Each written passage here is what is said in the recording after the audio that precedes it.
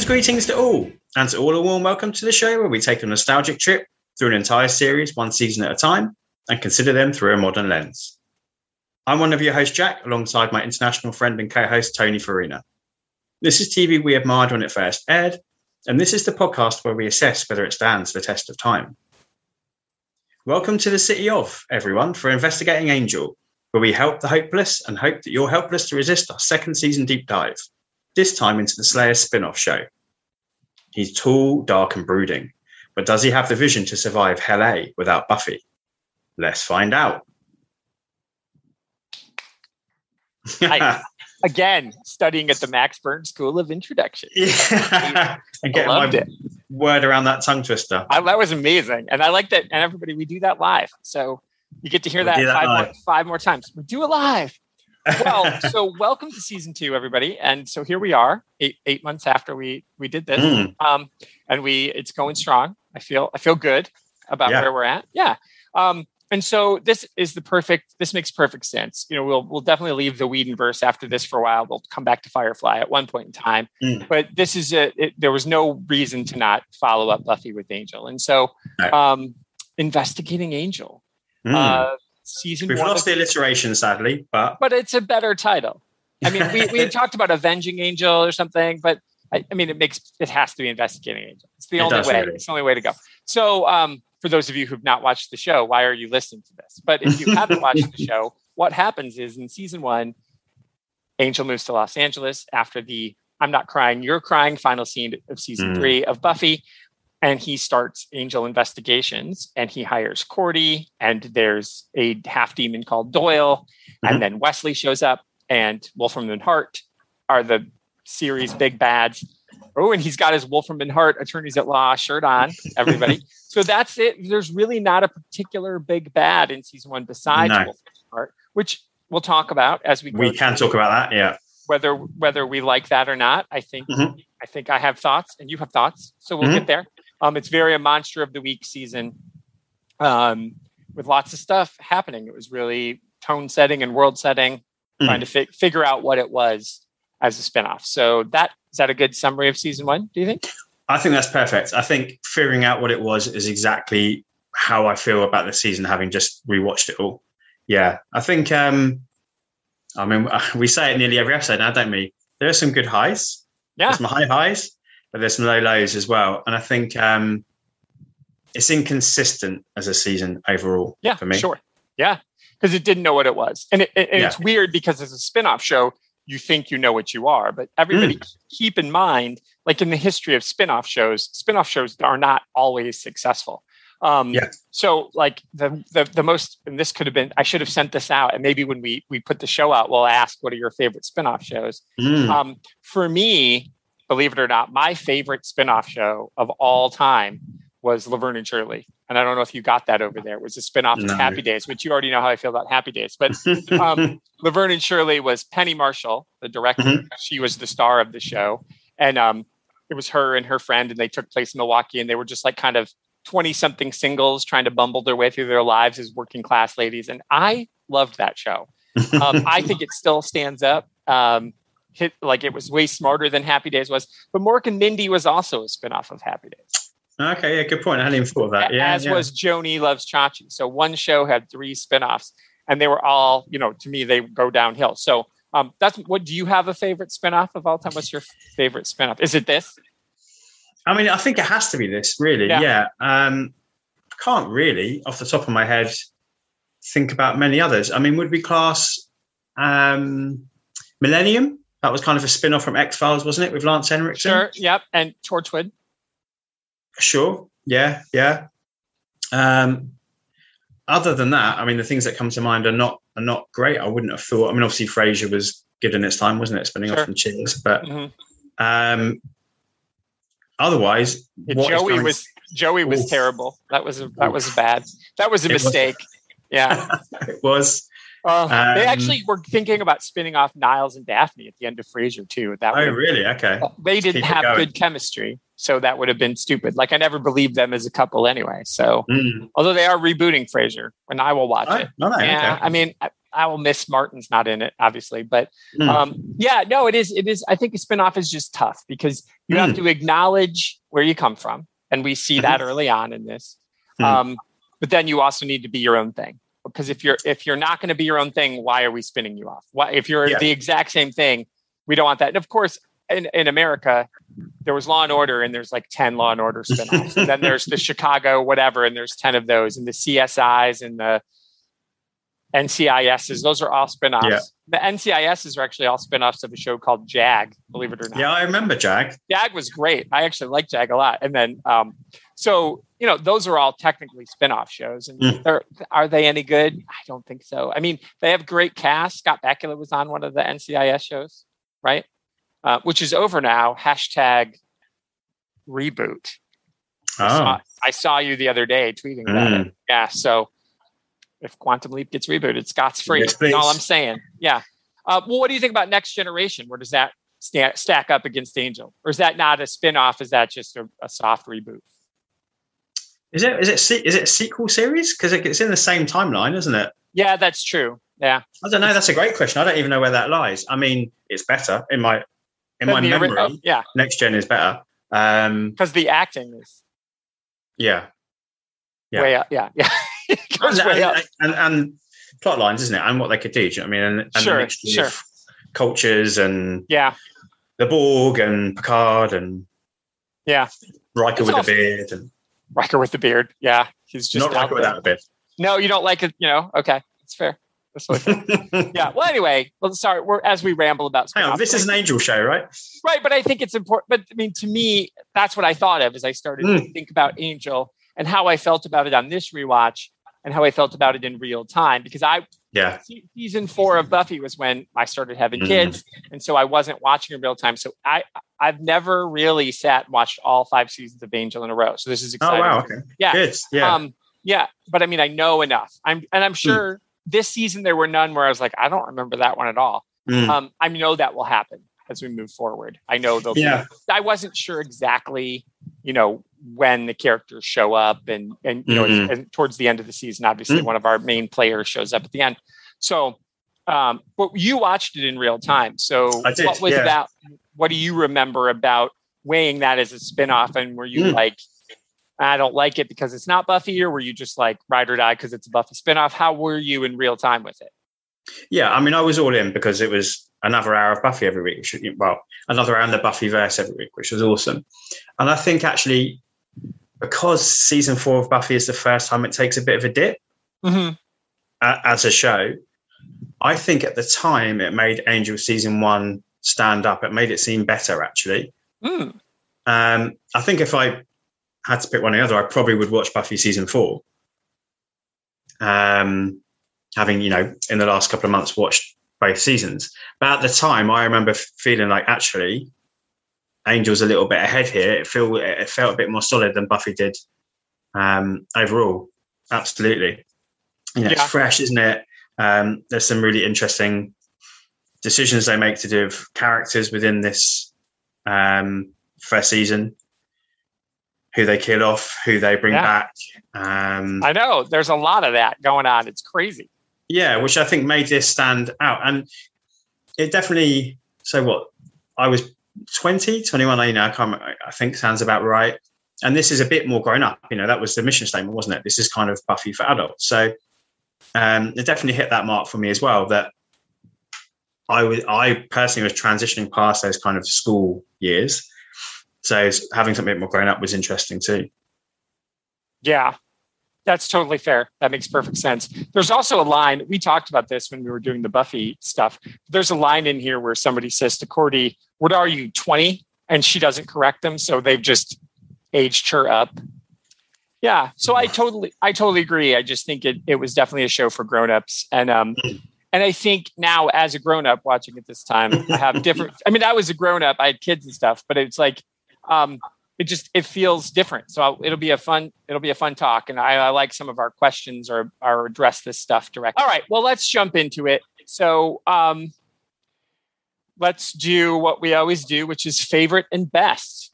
And it was tough. It was a tough call for me.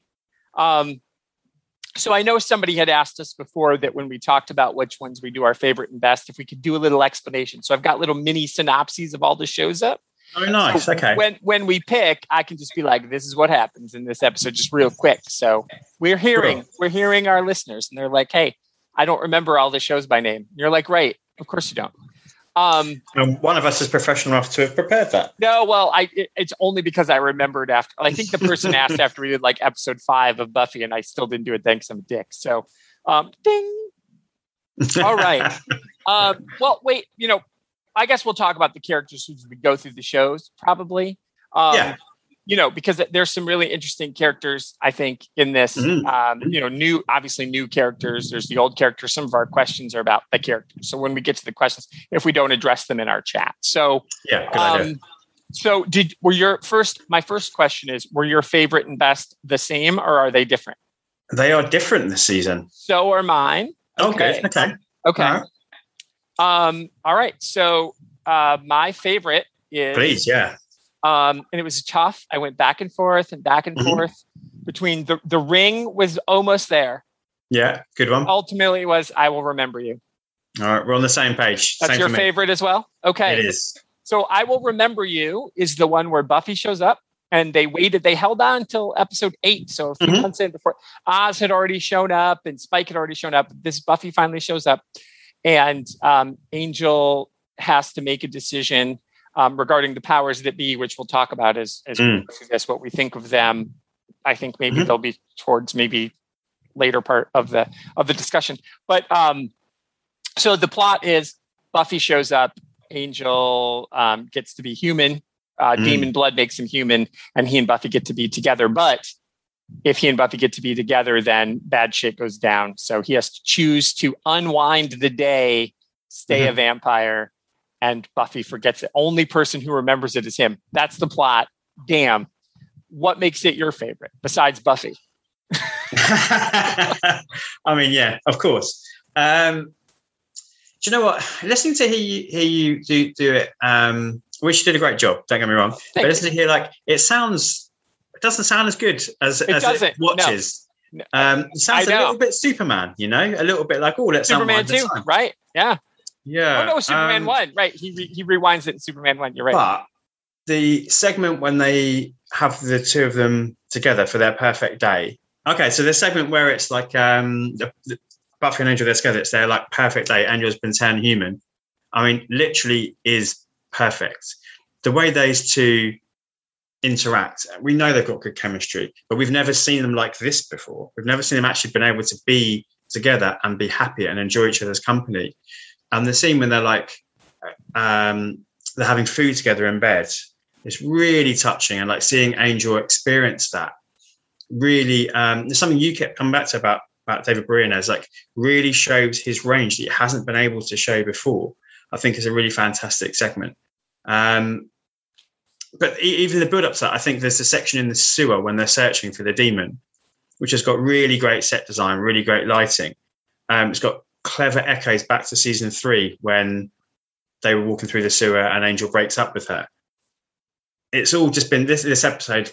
They knew what they were doing, I think, going into this one. This is one where clearly they planned to get to this point. And everything in it works, I think. Oh, absolutely. I can't. I just have to echo everything you say. I think it was you forget their chemistry is just off the charts, and they're friends in real life, and it comes through. That you can tell when you like working with someone and when you don't. And that's why I think the scenes with Lindsay are so good, because Christian Kane and David Boreanaz are friends, really good friends, and that comes through. When Lindsay's good or bad or indifferent, they're just. I like Christian Kane in general. He's in The Librarians and all that, but I think you can just tell. You can tell how they click, and not that he and Cordy don't click in here, and that's a testament to her great acting and his great acting. But once Sarah shows back up, you're like, oh shit, this is what it's supposed to be, and it's so yeah. I just think I loved it. It's one I would just go watch. I could just go watch that one. And that's the cool thing about season 1 is there's a lot of those, as we talked about, just baddie of the week as it's finding its feet. Kate and Wolfram and Hart are kind of the through line, but for the most part, it's like in and out, in and out. So if I just had to watch one episode from season 1, even though I don't think it's the best, this is my favorite. I could just drop this one in at any time and be like, yep, love it. Perfect. This is what I want from this show. I want Angel's heartbreak, which sounds terrible, but I want it. I want him to feel the sadness, and I need him to feel the pain that he's supposed to feel. And as being Angel, being the character who has a soul and who has lost everything, this episode really nails that. The reason that this is my favorite is because this is what we want. Angel needs to feel the pain for him to be Angel, for him to the curse to matter. There has to be some stakes. And this episode, the reason it's my favorite is because those stakes are there. The stakes are real. And, up until this point, yes, he had to give up Buffy and he left, but he still just gets to be immortal and handsome and charming forever. And all these women are throwing themselves at him. He's okay. You know what I mean? His life is okay, but his air quotes life, but this is the one where you're like, right, this is the curse. Yeah. I think that's really interesting because I think he broods, doesn't he? He's a super brooder. And this really gives him something to brood about for a nice section of the season. Although, as we know, something else is about to give him a really big reason to brood too. And I think it's interesting how he chooses to deal with the outcome of this episode, because it's only the next episode when he actually shares it with Doyle, which I think is really interesting, which shows Angel's character growth. I'm not sure I'm okay with him immediately sharing it with Doyle. That moment, although it's nice for them as a pairing and shows their relationship, feels like he's maybe putting the weight onto Doyle a little bit as well. I don't know. Part of me felt like that was a little bit unfair. Maybe I'm being unfair. I'm not sure. It felt strange that he gave him all that to take on himself as well. I think the positive is that it's trying to show his growth, isn't it? That he feels like he's got Doyle in his life, which is going to be really, really important. I think this episode does a really good thing of looking back and looking forward, though, as well. We have that thing I was talking about before about the sewer interaction, which echoes back to season 3 and their relationship and their chemistry, as you were talking about as well. But also we have the looking forward, and we get the oracles introduced here and the powers that be, and that is really important for the whole show in terms of his connection and the prophecies and who he is and his place in the world. So it does that really nice balance that we often talked about with Buffy. Yeah, I agree. Well, that's actually part of it too, is that, and we might as well talk about the powers that be and here, because obviously I think that's why he tells Doyle, because Doyle is the other one Doyle's been cursed and blessed by the powers that be. And up until this point, the powers that be aren't part of the Buffy world, but they're here. But it also kind of leads us to believe that, maybe they are, that they would know who the Slayer is. And are they part of what we learn as Buffy goes on, where the power comes from and who the Watchers are? But wouldn't it make sense that the Watchers, Wesley doesn't seem shocked by who are these powers that be? So it's like, yeah, of course. So it's all connected. It's just adding the lore without it having to be, Captain Explainer Pants. They just do it. So I like it. I think it's an interesting way to explain mysticism in this world without it having to be, powers that be are the Angel's flux capacitor. It just is. Yeah. That I'm okay with that. Are you, or do you think they shit the bed here early on by not giving us more? Like, there's not a whole episode that's just like, here's the powers that be, and here's who they are, and here's who these two people are, and that's why they're painted blue and gold. I just go with it. Actually, it doesn't bother me at all. I think, as you said, we know there's something wider going on, even without knowing it. We know that at this point in Buffy as well, we don't know actually where the essence of the Slayer power comes from. I know we do later on. So we know there's something that there is greater powers out there. And we also have had it established in Buffy that the world as we know it was once kind of ruled by demons, and was demons, and in the way that supposed we think of dinosaurs, and that they were roaming the earth. And so we know that there's this being wider world out there. It's just, this is our, as you said, next step in learning about it.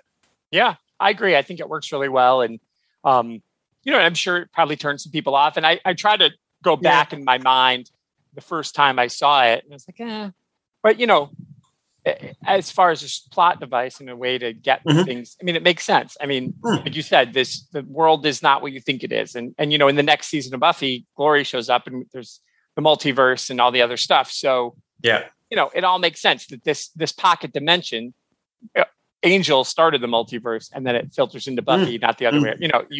You watching them as we are, we're back now in season 4 of Buffy. So when this is happening, Glory hasn't appeared from her dimension yet.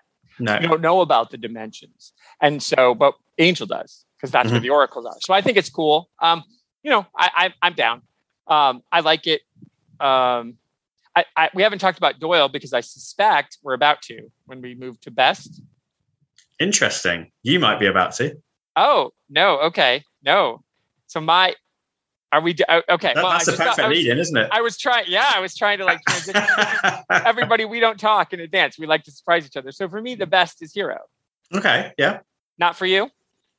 I do like Hero, and obviously, it's brave what they decide to do, the framing device of the advert is so moving. It's so powerful and so cleverly done. The different tones of it at the opening of the episode and the closing episode it is magic. The only thing that stops us from being the best for me is the Scourge. Okay, talk about that. Well, the way that Dawn talks about them and other demons act is that, and the way they're portrayed is, they're kind of basically Nazi demons, right? 100%, yeah. And they're this all-encompassing evil, and this is maybe in direct conflict to what we've just been talking about, but we've never heard of them before until this point. Sure. And actually, we never hear of them ever again. Right. So Doyle stops the Scourge.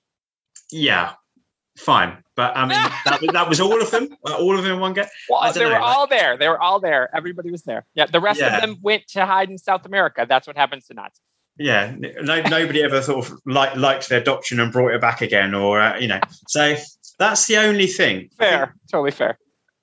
But you tell me why I'm wrong. Tell me why it is the best. No, well, I think it's because it was brave. It was a thing that shows don't do. And you set it up for 9 episodes. Doyle's on the opening credits. He's there. He's part of the show. This guy, he's charming. He's funny. He's a good actor. He's got good chemistry with them. He and Cordy are clicking. Everything is good. And so to say, I'm going to give you half a season to love a guy, and then I'm going to rip your heart out. And a couple of our questions are about that. So, so to me, what makes it best, not favorite, I don't want to go and revisit this one over and over, is that TV doesn't take chances anymore. It's one of the things I always complain about with legacy characters in superheroes. Like Batman's never going to die. Right? He's just not gonna. That's just not how it is. Even at the end of, Dark Knight, the Frank Miller one, he's, still doesn't die. Boom, boom. We hear his heartbeat. It's like, Jesus, good God. He's 80 years old. At some point, he can die already. And I don't want Bruce Wayne to die or anything, but I think what this does is it raises the stakes. 100%. Angel's killed Jenny. And this also sets us up for what happens in season 7. We're going to kill some people. Anya's going to die. So I just think what makes it amazing is that the willingness to do something to an audience and trust the audience to come back and to say this is proof that this is for grown-ups. Yeah, that's a great point. I agree with all of that. For those that can't quite remember, the plot of Hero sorry. I forgot. See, one time. Hero is, there's the Scourge, a group of demons that come, and they're going to kill other demons. And the only way to stop them was through magic-y device. And it has to be somebody who's just partially human, right? And so it's Doyle, and he sacrifices himself to end the Scourge, save Cordy, save Angel. He gives Cordy a big wet smooch, which at the time you're like, oh, that's pretty sweet. He's like, too bad you could have learned to love me. And then you find out later what a setup that was for Cordy. And I loved it too, because then later in a couple episodes when she plants one on Wesley and he's like, whoa, that's so anyway, I just thought it was, I just think, so that was the plot is the death of Doyle. And it is, I love it. I think I think it was brave filmmaking, brave TV. We don't do it. Like I said, we talked about all those shows, the NCIS shows and all those things. There's never a risk. Mark Harmon's not going to get killed off unless he wants to leave the show. You know, like that's the only time we do it. And, you know, and all the other shows when people leave, like ER, I watched ER. And, you know, they did kill Mark Green off. They killed off the you know, so he's got famous for dying in Top Gun. And then, you know, and so, but for the most part, when the characters leave, they just wrote them off so they could bring them back. Yeah. And so it's just brave. It was a brave thing. It is. I agree. And I know, you know, I'm a big Lost fan and I know it's divisive. I know people really, I never watched Lost. So. But, you know, that was another show that was brave in that way. And it would be because it served the story and it helped another character drive forward, or sometimes it was because the actor was not behaving when they were on set. So they wrote them out. But that was a show that was not afraid to take out whoever they wanted if it served the narrative. So, yeah, this definitely is really, really brave. And I think I understand why people take against it, but we'll get to it with the questions. For me, I think it also opens up the world, as well as making it a grown-up show, it opens up the world because it brings in a character who I hope we all grow to truly love from how we felt about him when he first appeared in the universe.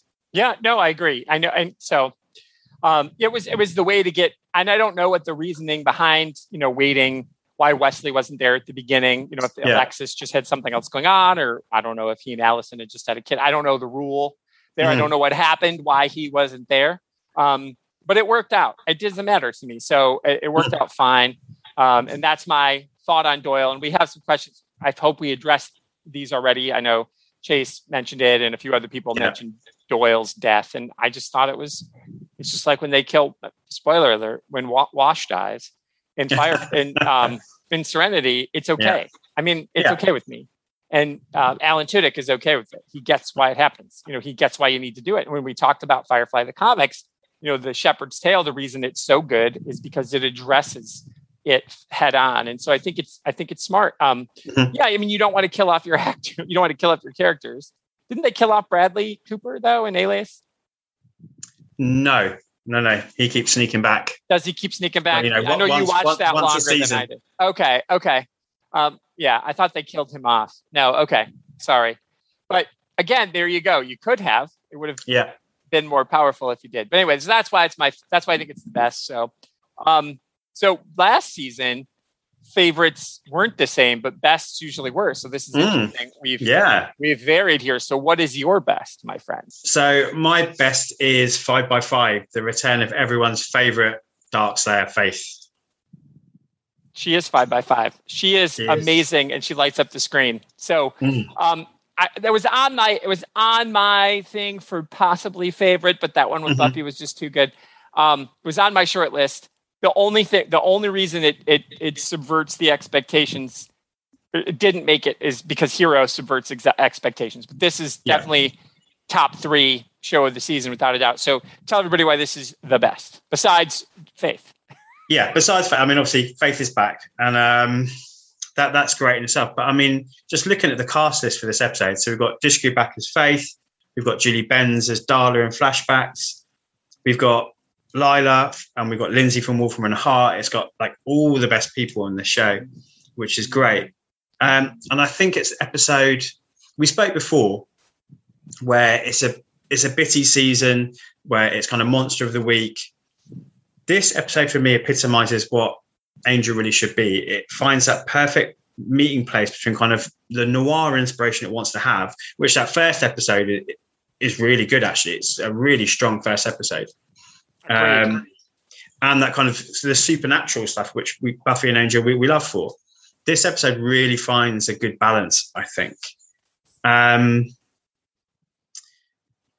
Jishku and Brunette are brilliant together. We said that about them in season 3.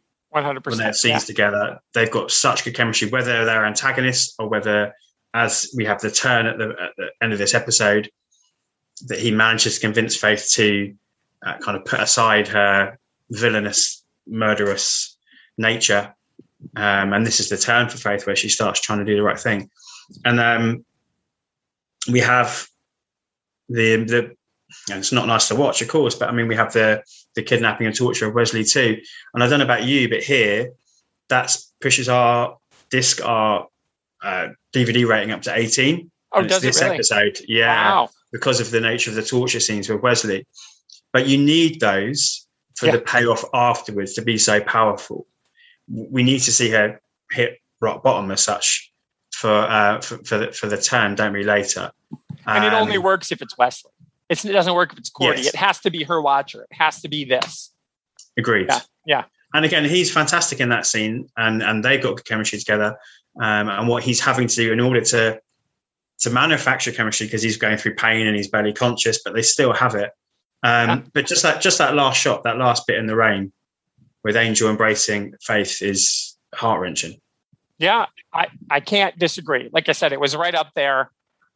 You didn't turn me like the one time you turned me. I was like, no, you're right. Not this time. I'm going to stick with Hero, but this is right up there for all the same reasons, all the same beats. Again, it's easy to keep Faith as a bad guy and to then go here and to make her not that, which sets her redemption arc up for season 7. And she shows up here again. And then obviously the comics, the Angel and Faith comics and the Dark Horse run, it's all from this one episode. So it launches 10 more years of content that's important for the universe. So no, I can see that. I see where you're on and hashtag Faith. Oh yeah, always. And as we spoke before, same for Dishku. Like if she's choosing not to work, then that's fine. If there's a reason why she's not working, then that's not okay, because she is so talented. She is. And I mean, it's right. David Boreanaz has never not been on TV since Buffy started, right? He's always got something on. And there's a reason. You see it in this. You see his charm. And I don't watch Navy SEALs or whatever that show is. No. SEAL Team. But, I'm sure he just, charms the shit right out of everybody on there. He's like, hey, I know I've seen him with his gray beard. And you're like, yeah, you still got it. You are still. I didn't watch, but I saw a few episodes of Bones. And it's, again, click, click, click. He's just, some people are okay being what they are. And he's only made a handful of movies. He's like, I'm a TV actor. It works out better. I mean, honestly, being a TV actor, it's a much more regular job. Show up, your work. So I get it. He's great at it. Christian Kane, who plays Lindsay, he's another TV actor. He's always on TV. He did this, he did The Librarians. He was on Leverage. Now Leverage is back. And actually, when Leverage, the new season of Leverage, because Tim Hutton's not on it, it's Noah Wyle, but the original cast is. But I saw that when they come back from break, James Marsters is going to be on it. Oh, okay, cool. Christian Kane are still pals. And he actually wanted him to do it in season 1 or the first part, but James was too afraid to fly with COVID. So now things are calmed down and he's vaccinated. So he's going to show up. And I saw a still. Nice. So the show's already been shot. I saw a picture of the two of them like on a golf course. So weird to see James Marsters like in the sun. But anyway, because there's actually a line in The Librarians where I think it's in season 1 of The Librarians, the TV series, where Christian's character Stone, he's just, I hate vampires. Nice. So, yeah, it's a nice little thing. Anyway, I think that's good. I think you're right there. So, let's take a turn down Bad Town Lane, and I think we can talk about our least favorites and our worst. I think this will bring in some of the side characters and what we think about them. I think they'll pop up maybe here a little bit, but we'll see. Probably, yeah. Okay, so what is? I went first for favorite. What is your least favorite? My least favorite, and this really is Are they different? Are they different? Is your? I'm different again. Yeah, me too. Okay. Yep. Oh, interesting. All right. So my least favorite is Somnambulist. Really? Okay. In a similar vein to what I've said about Buffy episodes, it's just boring. I just don't find anything in it very interesting. Obviously, it's cool that we get Hawkeye appearing, but I know, crazy with his like 90s boy band look and his very dodgy English accent. I don't know what they were thinking about there. It was not good. Jeremy Renner, not great. It's so bad it makes Boreanaz's Irish sound good. Irish accent so bad. I'm glad they were just like. We just rode around that as the longer he's been in America. Oof, it's bad. Yeah. Yeah. I think I understand why it's here, because it's about providing some more backstory for Angel, isn't it? But I'm just not sure again that it fits for me. I can't work out where it fits in the timeline with Darla and Drusilla and right. Yeah, and Spike. It doesn't. They don't do enough to make it fit for me. I think just general writing of this episode is quite poor. It feels rushed. Like when there's the kind of confrontation towards the end, like Kate goes rushing in. We're like, why? You wouldn't do that. Why does Angel vamp out in front of her? He doesn't have to. But the show needs to force the fact that Kate needs to find out he's a vampire. The fight's down in a sewer and there's a big like wooden tower structure. Like what on earth are they building there? What are they using that for? And I know who cares really, ultimately. But I was just extolling the virtue of the sewer design in my favorite episode. Here's a sewer design. This is probably the same sewer. So they had to stick something to make it look different and it doesn't work. And the final fight choreography is odd. Really bad. I remember, I was like, these two guys are good action stars. What are we doing? Yeah. And I don't know what somebody had been watching that week, and they wanted to force it into Angel, but it doesn't work. So I think it's a problem of small moving parts just don't come together and it makes the whole thing fall apart for me. Yep. Yeah, no, I agree. And again, I forgot. So this is the episode where Jeremy Renner shows back up as a former protege. I guess you summed it up. I don't need to. You did a good job. That was it. Good. Yeah, we did forget to do that. Yeah, no, I think for me, the reason that it's not my least favorite, I mean, it's everything you say is true, is that this sets up what happens to Kate. And again, I'm jumping ahead. If you don't know what happens in season 2, this is an important moment for Kate. Mm-hmm. And, I always am sad that Kate doesn't make it through to the end. I know, again, she was on Law and Order. So what are you going to do? That's a bigger paycheck than you being your name above the titles in Law and Order, or your, after the titles on Angel. I get it. She was doing them both at the same time here. Oh, okay. And it was just when the season 2 started, and it was just too much. So I get it. They're like, dude, we're going to make you a regular on the biggest show on NBC. So like, you got to go. And they don't do a good enough. When we get to season 2, we'll talk about that. They don't really do a good enough job. They're like, and scene just fades away, which I hate when they do that. They do that on West Wing too. There's just like characters just fade away and you never like mention them once, just one line. So to me though, this is Kate's show. Mm-hmm. And so all the other stuff that you mentioned by it doesn't work is because it's just supporting character show. Sure. Yeah, that's fair.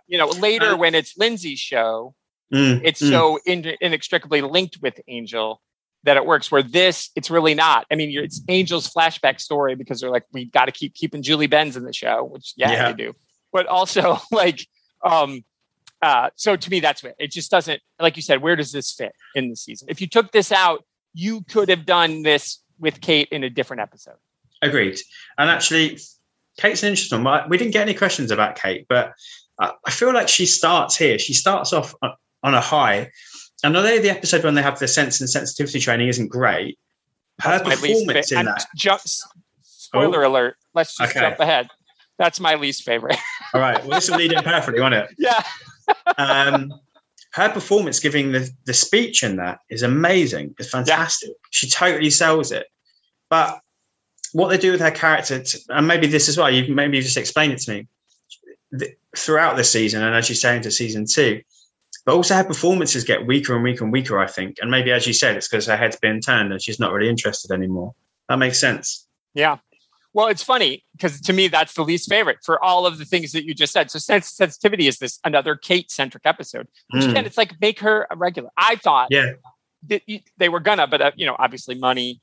This is on the WB, NBC, Law and Order, the longest running TV show ever. You're like, what are you going to do? I'm going to go there. The money is better. She's good on that show too, but it's not like, this is probably a more challenging role, but that's a lot of money and you want to be an actor, and she's a good actor. But the reason I dislike sensitivity is not because it's a Kate episode, because I'm with you. I like Kate. I think this is where the one that you don't like, it's a Kate episode, but it's turning her into this like fully grasping the severity of the world. This one, and I know it's a play on a Jane Austen title, which of course I think I would love. Yeah. It's just dumb. It just is a dumb, again, the big key moment where she gives the speech to her dad could have been anywhere. And it's the demon of the week was stupid. It was just, it felt like we got to have, this is, again, we talked about the problem with 22 shows on episodic TV. Yeah. We got to have 22 episodes. Well, this is one. That's how I feel. Like we got to have 22 episodes. So this is one. It just doesn't work. It isn't the worst thing I've ever seen. It's just my least favorite. I'll skip it. If when I go, I don't need that one. I mean, I can remember the two important things, just like in the Savalas, there's two things that happen. Yeah. I can remember those and I can just skip ahead. They'll be on the previously on Angel. It'll be there. So I don't need to see it.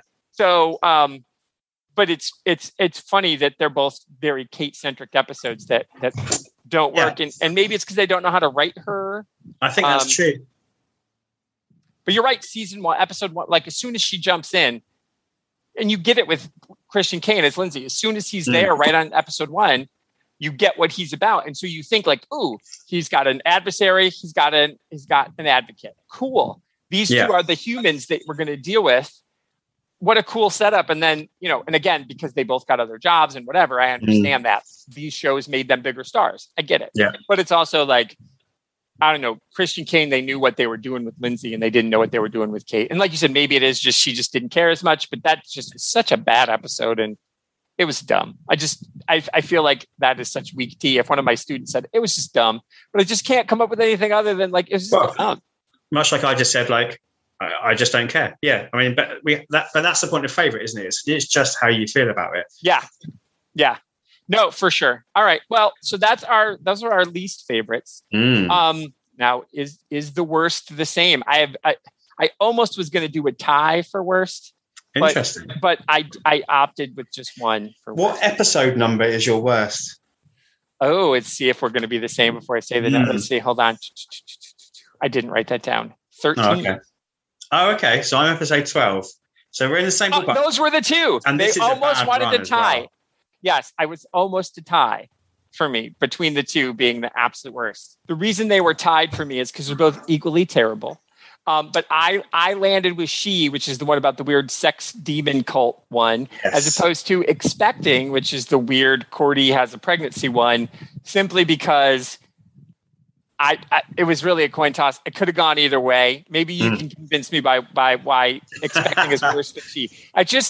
She was just, they were both so icky, and for them to be back to back, and maybe it was because I watched them back to back. So She was bad, or Expecting was bad, and then She happened right after. It's like, ugh, 2 in a row, worst. So it could have been if I had stopped and had a day between them, that I might have been more objective and been like really So you may be able to turn me around that Expecting is the absolute worst. It probably is, but I think it's because it was back to back of those. It's like, I feel like I'm going to just go scrub my eyes out. Yeah, I can totally get that. And for me, obviously, and I think you said the word differently to how I said it. So how do you say somnambulist? What is the correct? Oh, somnambulist. Is that how you say it? Interesting. That's how I said it. All right, fair enough. But somebody I don't know. Will tell us when they listen to this. They'll be like, "You guys are both idiots. I can't believe you're English teachers." We're like, Yeah. We're not communication teachers. No, that's true. Yeah. So for me, it's like 3 in a row. 3. Right. That was brutal. Yeah. For me, Expecting I make notes, as you know, as I often say. And it's the one that I've written the least about because I just couldn't find anything that I wanted to write about. I mean, I like Ken Marino, but then of course they don't do anything with his character he's playing. He is so funny and charming, and they had a chance. When he starts, you're like, oh, look, it's Ken Marino. And then you're like, oh, we don't know what we're doing with him. Yeah, it's just silly. And it's like a really bad X-Files episode. Like from the seasons, you have to like drudge through in order to get to the couple of good episodes within that season. Yeah. It's another Sex is Bad themed episode, which is terrible. And this is purporting to be an adult show. Right. I get it in a teenage show. Maybe I still don't get it in a teenage show actually, but I kind of can understand why they would do it in a teenage show, more to the point. But this is an adult show. Like, sex isn't bad, it's fine. Yeah. But just be safe. That's the message should be given, but it's not. It's like Cordelia has a one-night stand, so therefore we must punish her for this. There's a couple of good bits in it. Like, they start to become a bit more of a family, don't they? Like Wesley and Cordy and Angel. I like that. Good. Yeah. Wesley as a character starts to grow here because they can see how invested he is in them, I suppose. But everything else about it just is not good. Is not good. Yeah, there you go. Yeah, it just is not good. It is not good. It is icky. I think you're right. See, and it's either both. The reason I picked She is that they were trying to create some sort of chemistry between Angel and her. And they're like, yes, well, because we just now know 5 episodes ago, he gave up everything because he can't be happy with Buffy and she's human, whatever. So maybe because this isn't a human and she's also from another dimension. So you're like, ooh, maybe it would work. So, and they didn't, she's a very attractive woman. It's not that, it's just, they didn't work. And so you're like, you force that so hard. And again, I really do think it comes from right after seeing She, for me, that's probably, or seeing Expecting, because interestingly enough, She is the lowest rated according to IMDb. Is it? Okay. Yeah. And the second rated lowest is I Fall to Pieces, episode 4. Right. Yeah. Okay. Yeah. Which isn't great. I mean, it isn't great, but that one was fine. No. It was, they didn't know what they were doing, but I just think you're right. The whole sex is bad thing is dumb. And I think you've probably turned me to, because again, like it was a tie. I would have just said they're the same gross, icky episode. One is a continuation of the other. So I'm happy to say that Expecting is the worst, because you're right. What you've said is true. At least in She, the sex is of the women have some control over it a little bit more than in Expecting. And it's like, Cordy has, and I don't like Dennis. I'm just going to say, I think Dennis and Phantom Dennis, I don't need him. Although in Expecting, he like puts the blanket over her and everything. So like, you're trying to make me like Dennis. I just think it got old. It was a little, I didn't care enough about Dennis. But anyway, you turned me around. I'm going to go with you. We're going to say, they're just so bad. Both of them are. They are. She is really flawed as well. I think I love that comment about suddenly throwing a love interest in for Angel. And we've got a question, haven't we? We'll talk about that. It doesn't work. Right. I think the morals of this one are slightly better. And I think there's just a couple of moments like this. So I think, there's some really brilliant physical comedy moments of Wesley. And I think that's a really strong part of his performance. He's really good at doing that. But and very personally, I also really vibe with both Wesley and Angel's awkwardness at the party at the start of the episode. Like, that's funny. My two awkward modes at parties are being completely displayed by these two very different characters, but I am those two people at certain points. So that moment works for me as well. That's fair. No, I think you turned me around. Like I said, I to me, it was a tie. I had them both written down as ties. I didn't care for Bachelor Party. That's the bottom. But this was definitely the worst of the worst. I agree. I honestly think it's just because I watched them back to back. I was like, gross. Ugh, still gross. So you're right. You turned me around there. I think that's a really good point. So let's talk. I think though that's a good transition to the 2021 lens. Is the sex is bad and this is an adult show. So there is more sex on this show than I mentioned earlier. There's a line about Cordy, like, how old are you? 20? They just age her up and she doesn't. We're just going to finally acknowledge she was still like 27, but she was 20. So at least we're aging her up low. But see, to me, the sex is bad. The reason that those two are bad is because it takes away the parts that I liked about it through a 2021 lens. You're like, these are sexual adult beings. There's real relationships, like the way that Doyle's concern with Cordy isn't high school. He's like worried that she won't like him because he's a demon, and Wesley's awkwardness and everything. So it is a really good, like through a 2021 lens, you can look at these things and be like, these are real world things. You've got 3 different male characters on this show who are having like good breakthrough emotional moments. Or really, because I think what Lindsay goes through towards the end is good. I think there's a lot of good there. But then you slut shame a couple of women on this show, and that really doesn't work. Yeah, agreed. I don't have a lot of notes. For this. They're the key. I think we've covered most of the key ones. I think early on, I noticed I had a predilection for the kind of damsel in distress, which was surprising to me. Yeah. I know we're setting Angel up to be the new, the knight in shining armor character, but there are different ways to do it. And him spinning out from Buffy, I don't think we needed that. That bothered me a little bit. But yeah, other than what we've already spoken about, there's a couple of off-color homosexual jabs early on as well. Early on, and those are the ones that Joss wrote. Okay, well there you go. Yeah. And it completely goes away, doesn't it? It does. It's just in a couple of early episodes. He disappears from this season, and it's better for it. Yeah, interesting. Because it's David Greenwalt. He's there. David Greenwalt. It's his show. I mean, it's created by Joss and David Greenwalt, but it's David Greenwalt's show. It's his idea. It's his show. It's got a different tone. And when Joss goes away, I mean, again, like you said, the opening is good, but there's a couple of gay jokes. And in the first 4 episodes, Cordy calls people retarded twice. Yeah, I've noted that down. And then it goes away too, because they're like, that's not funny. Yeah. That's not funny. So I appreciate that those things went away, but they were definitely problematic. Like, oof. But but they went away, and it's like they self-corrected, and I don't remember that coming up again ever in the show. No, what I wrote after that is very limited, really. I just thought at times the making of it was a little bit amateurish. I don't know if you noticed this. Quite a lot of booms. Yeah, it's crazy. I know, it's weird. Like you're outside. They're shooting outside. They didn't build the set.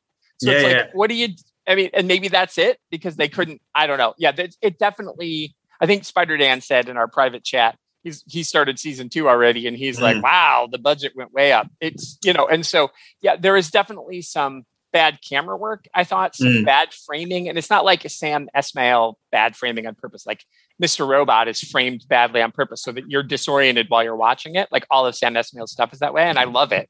And it makes me uncomfortable. It's supposed to. This is just bad. And I'm not a film guy, but I'm like, who are we looking at? Yeah. And who are they looking at sometimes as well? Right. Yeah. And who are they looking at? And it's kind of like one of those, we're on a budget. It's like, can I get another one? No, we got it. Are you sure? Yeah, definitely. No, I think we got it. I'd like to do that one again. We don't have time. That's the problem with the show like this too, is that you don't have time. You got to get it in. I think Buffy and Angel's shooting schedules were 8 days. Most shows are like 4. So they did get little extra time, but it's still like, if you screw a lot, if you just don't deliver, and you can see sometimes in some episodes, you're like, they got a different haircut. And with Cordy, it's fine because she's acting, but it's like, when did that happen? Is this the same? Yeah. Like, wait, it's the same scene and I think, there's they maybe they didn't have somebody on the set to be in charge of consistency. Continuity is the word. And I think that's a weakness along with the other inconsistencies of this opening season. But I think, as we said, just to finish this section off, the really problematic stuff is mostly early on and completely. I don't think past what we're criticizing in the middle of the season. I can't think of anything really. Yeah, because I actually liked Eternity. I thought that was handled really well. Like the way the chemistry between him and that woman the actress was good, but then she's the actress that wants to become a vampire. Yeah. I thought that was really good. I thought that was well done. And again, she's into Angel and she wants to fool around, and there's no view of you're gross or bad. And then right after that, you get 5 by 5, where Faith is coming through her own, whatever she's come through, her murderous ways, but also her, sleeping with people, because we know that she, bangs Xander in the one and makes him feel bad about himself. But we're supposed to think there's a little bit of slut shaming of Faith, and we come through it all. So I appreciate that we're done slut shaming, but right halfway through the season, that's definitely what they were doing. Just don't understand. Gay jokes and slut shaming, under as undertones, and then that goes away. So I'm glad it does. Yeah, agreed. Yeah, cool. I was really impressed to think this is 1999. And so through the 2021 lens, again, this is because they were marketing for adults and they were trying to do something different. So they had to be a little more mature in their writing. And again, Joss isn't there every day. Marty Noxon is here all the time. She's the script supervisor. As you know, I'm a fan. I know some people aren't, but I like her writing. And I think Greenwalt knows what he's doing. These are his people. He's, I'm sure it was him who brought in Doyle and who gives Wesley the arc and brings in Gunn. Some of the questions about the characters, so we'll talk about them. But so I think I was impressed. I don't know that as we move through it, that it stays as woke. It's weird if season 1 and season 5 is pretty good, but I think season 1 may be the most woke. We know season 4 is bad. We do know season 4 is bad. Oof. I think when we talk about season 4, we're going to give ourselves some extra time for the 2021 lens. You thought I went in on season 6 of Buffy. You wait for season 4 of Angel. Oof, it's brutal. And especially now that we know with the knowledge we have, if you didn't have it, you could tell. You're like, what are we doing here? Yeah. I think they don't know what to do with Cordy's character. We know that there's tension between Charisma and Joss as the show goes on. And season 4 and 5, as Buffy's ending and he's got more of his up to his arms an angel, you can tell. When he's not around, it's better. Yeah. Fair. Because he's still a 12-year-old boy. Yeah. That's very clear, isn't it? Angel is not a show written. It's not supposed to be about that. Yeah. No. Yeah. So, okay. Well, let's get to our questions. I think that was good. We've got some folks. So, Rhea, your sister and co-host of all kinds of things on the Comics in Motion channel. She asked what our favorite Cordy moment was in season 1. Do you want to go first? Honestly, I actually think my favorite Cordy moment is when she goes to Doyle's. Okay. Yeah. And I know it's not like I know that's not what she's asking, like a silly Cordy moment, but it's like, it was the evolution of Cordy, and it's her like realizing her place is gross. And we've seen that once in season 3 where she's knocked off her high horse, but when she finally relents and goes to Doyle's, I just appreciate that as a character growth moment.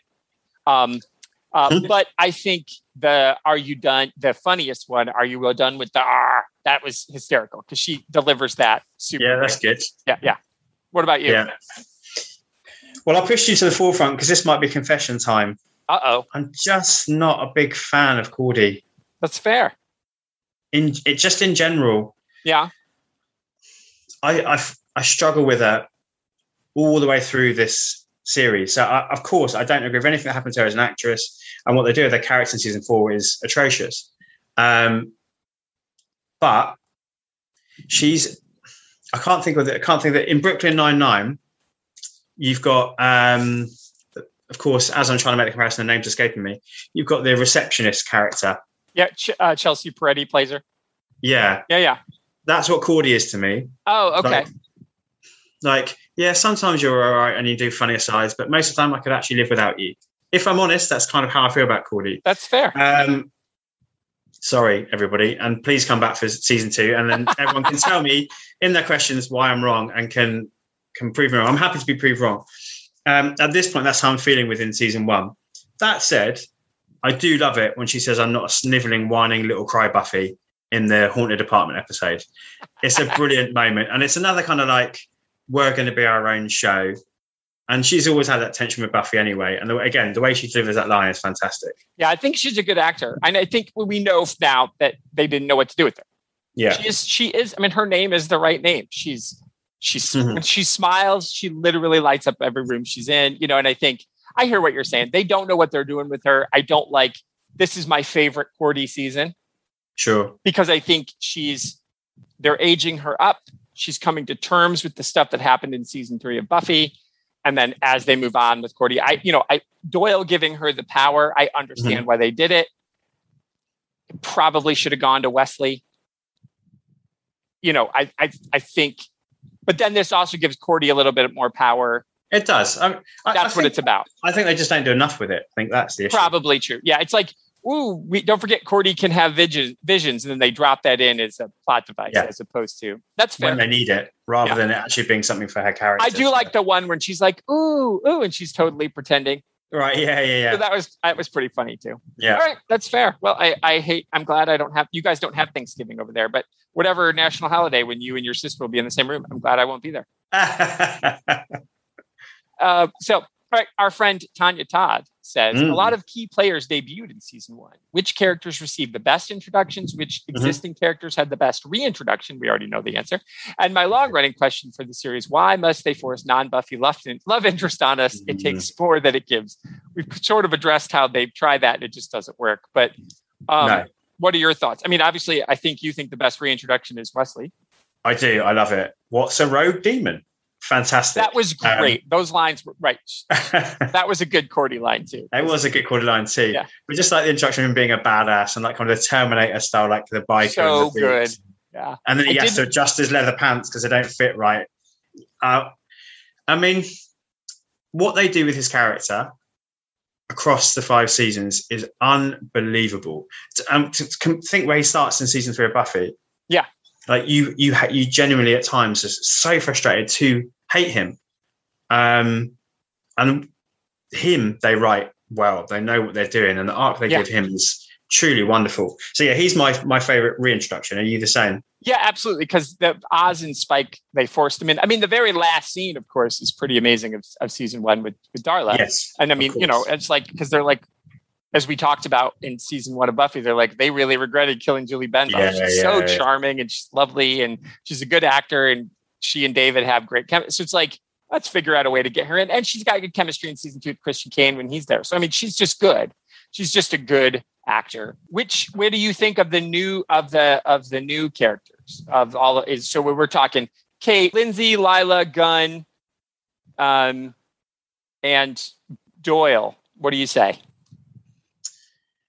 I love the fact that Lindsay is in episode 1. I think that's great, and I completely agree with you. Like, Christian Kane is fantastic. He has good screen chemistry and good chemistry with all the actors, actually, whoever he performs with.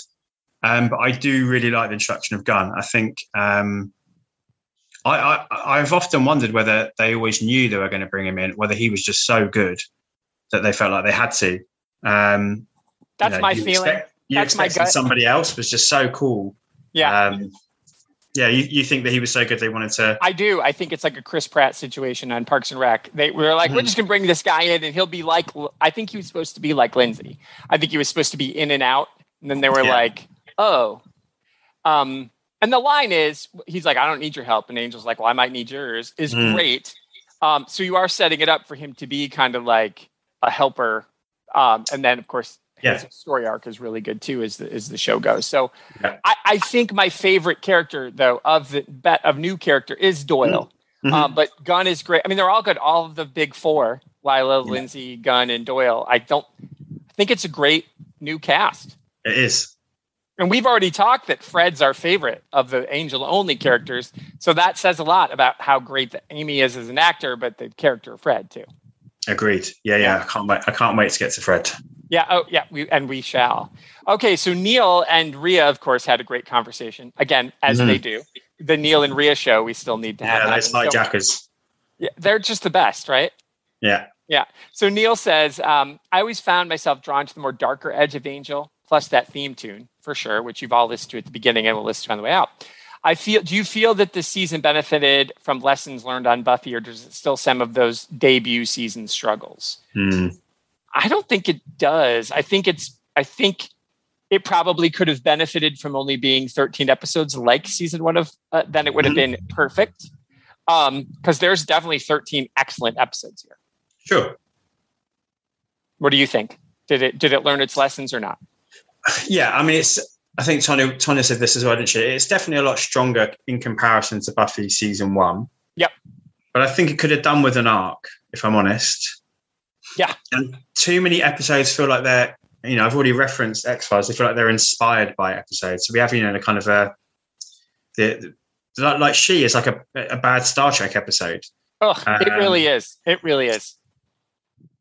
And then you get certain, we get like kind of the Exorcist episode, and we get, no, I don't know, don't jump into my head now. We get like a somnologist, however you say that word. That's that's like a Fincher literary serial killer thriller, and it's like each episode is a little bit like, we want to be this thing for this episode and then move on. So I think there is an issue of not having its right identity yet, but it sort of finds it by the end, I think.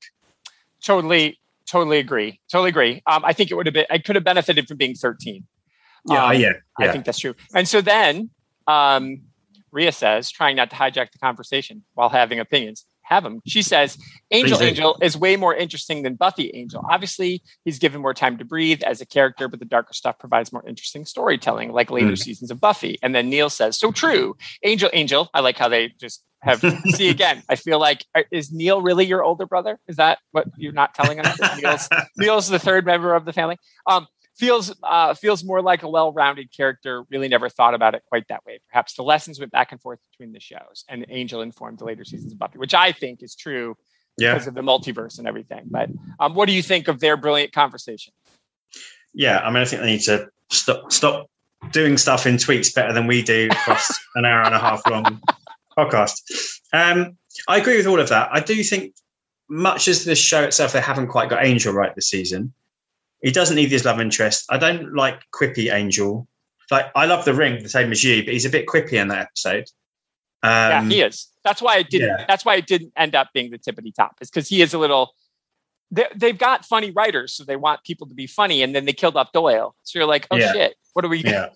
And when we get that's what some of the characters later are coming to do the jokes. When they bring Harmony back, they're like, we need jokes. Angel's not funny. Yeah. And Lauren, of course, for sure. Yeah. He's really great too. I can't wait for him. I mean, again, Fred's still my favorite, but it's one of those shows that I see the benefit of just having the three leads. I kind of love the A-Team feel of it at the beginning. I really do. Because I love the A-Team. I like just having, these are people and it's villains of the week and it's Jeremy Renner and it's Sean Gunn and it's, all these, whatever, but Ken Marino. But I definitely think that the way they fill out their cast is smart here. It doesn't bog down. It could, as big as the cast get, it could bog down, but it's handled smartly. The writing is good. Everybody gets their own space to breathe, and it's still Angel's show. Yeah. Which is the most important thing. You never lose Angel. Where some of the episodes on Buffy, you're like, it's Buffy. Yeah. That's true. It's not called Willow the Witch Slayer, which is fine. I'm fine that. So, but actually, I'm going to skip over Chase's question because that actually brings up something Kendra brought up. Kendra Hale said, why Angel over Spike for their own series? Why not both? Did it manage to continue the feely goods of Buffy, or was it the same level? So that's what she was just, and Ada has said, I was bored, but I'll have to rewatch. So that's where they're at. But what do you think of that as we're talking about the character development of these other characters? Would you have preferred to, I know Spike's your favorite, but would you have preferred a Spike and a Spike spinoff series instead of an Angel? What do you make of that? I mean, I would have watched the hell out of that Spike spin-off, let's be honest. But no, I don't think the way his character is at this point in the narrative would have sustained the show. True. No, that's a good point. That's a solid point.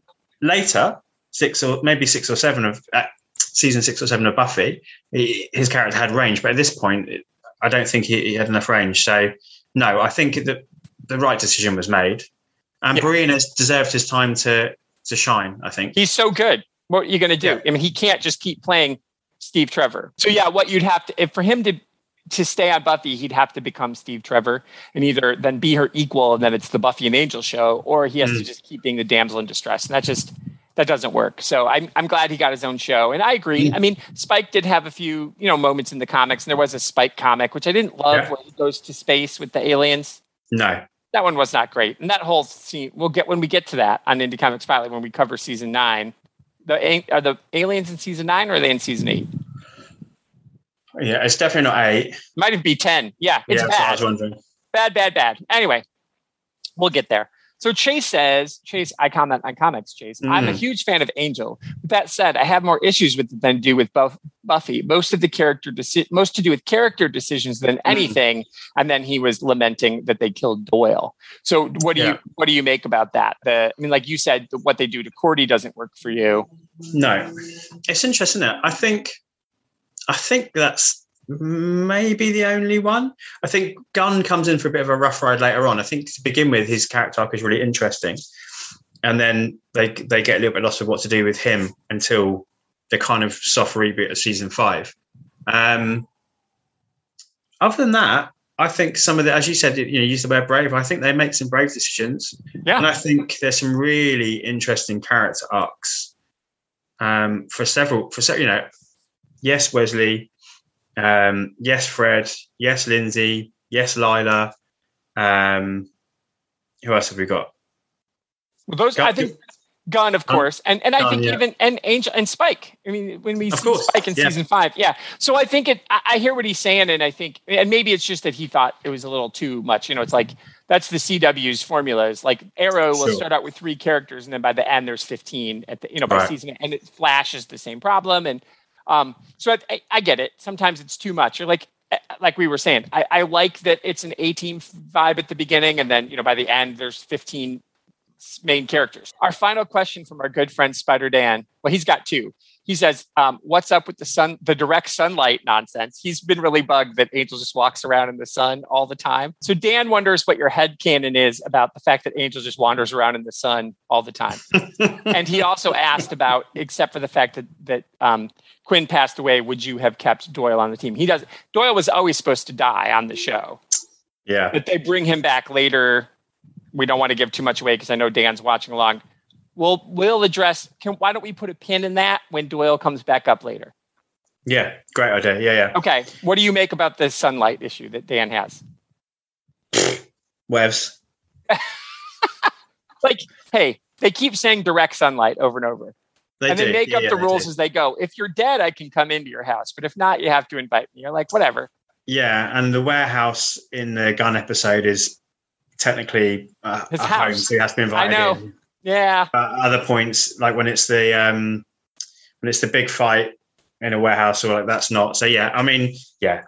Rules are made to be broken, right? That's right. So we're just going to pretend that doesn't happen. Don't look at that big ball of sun. Nah. Well, we have had, so everybody, I'm just going to tell you, we had some technical issues. It's taken us 2 hours to get however long the show is. So we are going to wrap it up here. 20 minutes. Yeah. It's only 20 minutes of show, but it took us 2 hours. So hopefully I've done a good job editing. Of course you have. Thank you. I appreciate that. We don't know. Hopefully I did. So next month, season 2 with our friend Neil Vang will be here in person to espouse his genius. And it might just be us listening to Neil talk. I think it might be. Yeah. I think, he's been showing us up over, 280 characters on Twitter. So God knows what it's going to be like when he can talk. He's going to own it. I can't wait. I can't wait for that. So next month at this very time, you'll hear us with Neil talking about season 2. Until then, where can everybody find you on the internet, my friend? Best place is on Twitter. So it's I am Jack's Musings. That's JACS Musings. And from there, you'll see all my random thoughts on films, books, comics, TV that I'm experiencing. I'm a pop gorilla, so I will be appearing as and when. And you are not sick of me, so very soon I'm going to be co-hosting alongside yourself on your Indie Comic Spotlight. Yeah, that's exciting. I can't wait. Our first episode we're going to record in a few weeks. We're actually going to stay in the Buffyverse and we're going to do Frey. We felt like that is a dark horse. That's the best place for us to start. We kept teasing Frey when we were talking. It's short, it's tight. It's a great run. So we're gonna talk about Frey and then whatever we want. Berserker probably in about 9 months whenever they finally get 12 issue 12 out, because they are on a slow production series over there at Boom. So but we should be on issue 7 by now, but I think only 3 have come out. So we're definitely going to do Berserker at some point in time. And what other cool stuff? And your sister, the other pop gorilla, will also be on Indie Comic Spotlight with me. So you should follow me on Twitter at Tricycle Boombox, and you can get all that good stuff for Indie Comic Spotlight and the Gorillas, and of course Season's Greetings. So we're going to end this now, friend, instead of doing a chit chat at the end, because we need to just trust that the internet hates us today.